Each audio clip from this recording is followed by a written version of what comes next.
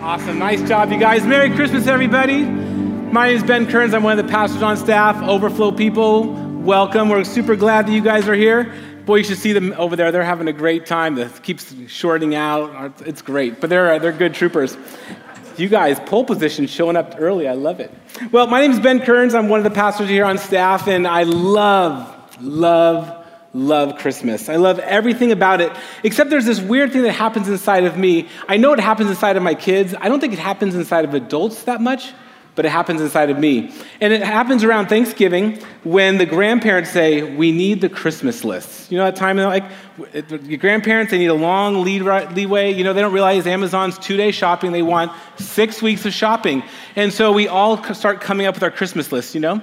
And I start thinking, what do I want? What do I want? What do I need? And then all of a sudden this thing happens in me where all of a sudden it goes from the things that I want. Wouldn't it be so fun if I had this? Or here's a fun way for grandma to bless me, to what do I need?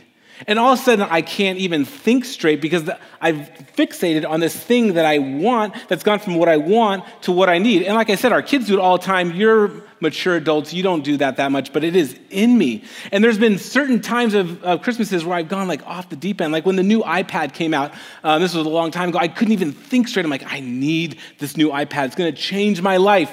And then I get it, and it doesn't change my life.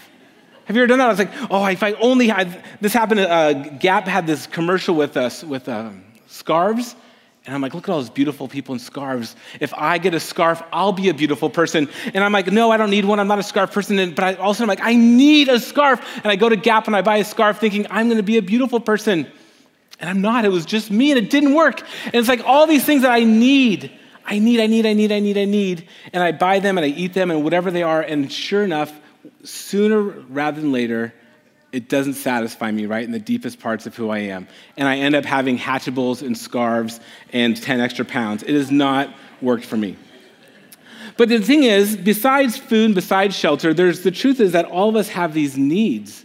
Like we are made for certain things, and when those things aren't satisfied, like we feel kind of robbed. And Christmas is beautiful, and we have candles, and like the candles are incredible, and they're great decorations. But think about it, if a candle isn't lit, it's just this sad piece of wax, right? You can like maybe stack it, I guess, or I don't know what else you'd throw it at people, right? But there's nothing you can really do because it's made for a certain purpose. And until it's lit, until it lives into its purpose and creates this beautiful glow, it is just a gross piece of wax with a string out of it, right? And the truth is, because we're made for a purpose, we too, like these candles, are made for a really specific purpose. We are made by God to be in a relationship with Him and to be in a relationship with others and to do something really important in the world. That's how God wired us that way. And whether you believe in God or not, like everyone knows in the core of their being that they are made for something really important. And all Advent long, we've been talking about these things that we need. Gosh, there's hope that we need. And there's love that we need. And there's joy that we need. And there's peace that we need. Every single human knows that those 4 things are the 4 ingredients that will make us into whole people: love and joy and hope and peace. And we're like these candles waiting to be lit. And the Christmas story is the story. It's the sum total. It's basically the moment we say, that candle that we are, here's the light for us to fully be all that God made us to be. Now, in the book of Isaiah, chapter 9, there's a prophet, Isaiah, and he had this thing to say. He said, the people walking in darkness have seen a great light. On those living in the land of deep darkness, a light has dawned. And this context that Isaiah finds himself in is, the people of God were under severe oppression. They were really struggling. It wasn't just like, me and my family, we're having hardship, but their whole people were under oppression. Everyone they knew and loved was under oppression and was having such a hard time. And it's in this moment where Isaiah said, listen, in this darkness, I've seen a great light on those living in the land. A deep darkness of light has dawned. And then he goes on to say this: you have enlarged the nation and increased their joy. They rejoice before you as people rejoice in the harvest, as warriors rejoice when dividing the plunder.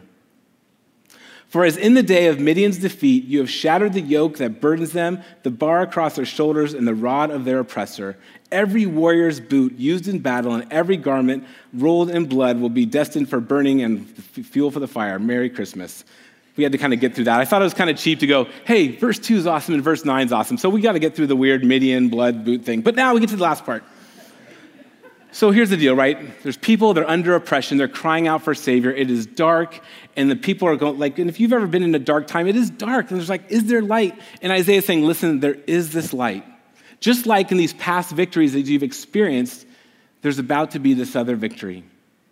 He wraps up this little passage by saying, for unto us a child is born, to us a son is given, and the government will be on his shoulders, and he will be called Wonderful Counselor, Mighty God, Everlasting Father, and Prince of Peace.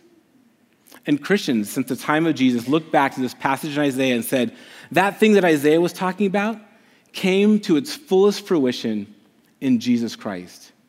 That Jesus Christ is the gift that was given by God to his people who were lost in darkness, who were longing for hope and love and joy and peace. People who were longing for those things, God said, okay, Jesus is now going to be the person to fulfill that. And we have this incredible gift. It says, for unto us a child is given. It's interesting, as a dad and having 2 kids, I love giving them gifts. I love spoiling them. I love giving things that they don't need, but I for sure want to give them the things that they do need. And when I find out that there's a need that's being unmet, I do everything in my power to go and to meet that need.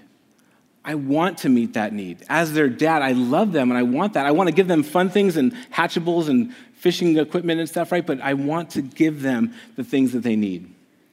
And God knows exactly what we need. And we need to be in relationship with him. And Jesus is the way that happened. So all Christmas, we've been talking about the love that we need, the hope that we need, the joy that we need, and the peace that we need. And that's found in Jesus. And so there's just 2 quick things I wanted to share with you. And one is that in Jesus, we realize that it is God with us. Emmanuel, God with us. And I love it. If any of you have had relationships with your grandparents, there's this really special thing that grandparents have with their grandkids that us parents never get. Because a parent is so worried about their kid. They're so worried about if they're going to have good enough grades and if they're going to have good enough hygiene, if people are going to like them, if they're going to get married. We have all this anxiety and we're so worried about them. And so we want to parent them, we want to love them, but we're so messed up about all these little things. But grandparents know it works out. And if it doesn't work out, they know there's nothing they can do about it, right? And grandparents just go, I just love you. And watching my mom, the way my mom loved me as a mom, she did a just fine job. But watching my mom love my kids, it's like, who is that woman, right? She's present, she loves them, she takes them on adventures, and she offers herself her full undivided attention to her kids, to my kids, because she just loves them and she sees them. And Jesus is the fullest expression that God, this creator who is distant and holy and righteous and worthy of all worship, made space for us, his people, to be near him, to sit onto his lap, to call him Abba, Father, to be Wonderful Counselor, Everlasting God, Wonderful Father, right? God just wants us to be near him. And Jesus made a way for us to sit on God's lap, to be embraced by him, to experience God with us, just like a grandparent would love their kids. But that is really only part of the story. Really quick. Hey, Jeff, can you get my water? It's right over there. I always bring water, and I forgot because I thought it was Christmas Eve. I can make it, but I couldn't. Okay. Excuse me. Thanks. For high-def TV, we'll cut that out, make a commercial break. Okay. But that's not the whole story that Jesus comes to do. God with us is great. God showing up, giving us big hugs, being, I love you, great. But what's even more incredible is the story that Christ now comes and lives in us.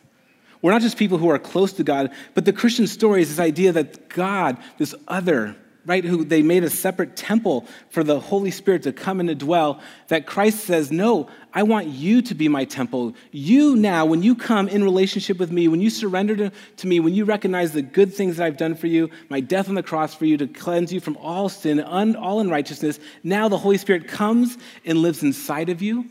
And now it's not just God with us, but it is Christ in us. that we have the Holy Spirit in us because God designed us for a purpose. He designed us to go and do something, to be about something. And he doesn't just say, go out and do it, good luck, I'm here cheering you on. But he actually is the person who comes and lives inside of us and gives us the power and gives us the purpose. He heals us, he fills us, and then he sends us. And so the Christmas story, all those things of hope and love and joy and peace, that happens because Jesus comes, he's with us, and then he fills us. The very beginning of that passage in Isaiah says this, that the people were walking in darkness, but they have seen a great light. On those living in the land of deep darkness, a light has dawned.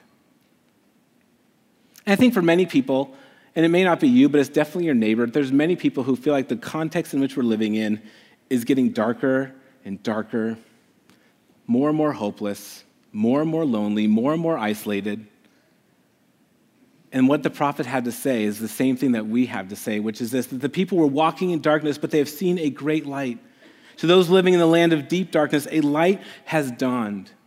And the incredible message that I think that Jesus comes to offer us is that that God longs to be with you, which is great. Oh, it's so great. But what's even greater is that God doesn't just want to be with you, he wants you to be part of the solution. God longs for you to be whole and to be healed, to be empowered people, to be sent out into the whole world, to be ambassadors of light. The whole world is longing for peace, longing for hope, longing for light, and yet the people of God have an opportunity to come and to be ambassadors. Like I would have done it every other way. Jesus says that he's come to be the Prince of Peace, and if I was him, I'd say, the Prince of Peace, wipe out all your enemies and then rule and have peace. That is not how Jesus has chosen to do it. Jesus has chosen you and me, frail, feeble, undisciplined, broken people who are human beings made in the image of God, but created for something so incredible. And when we surrender to Jesus, the Holy Spirit comes and fills us, and we now are co-laborers with God. We are part of the body of Christ. When you go and you offer hope and love and joy and peace, when you do that as a follower of Jesus Christ, you are the incarnation of Christ. You are the person who is the ambassador of Christ for that person in that moment. And I just hope that this Christmas that we would be people who would recognize God's goodness and recognize that Jesus loves us. And not just in the churchy way, Jesus loves me, this I know, but in the real way that Jesus loves you, longs to be with you, longs to be in relationship with you. But that relationship is not a self-serving relationship. You are loved because you are called. Just like you have a candle, it is dying to be lit so that the whole world will know that the light has come. Because Jesus' birth means that God is with us and that Christ is in us. And so in front of you, you have a candle, and it is dying to be lit.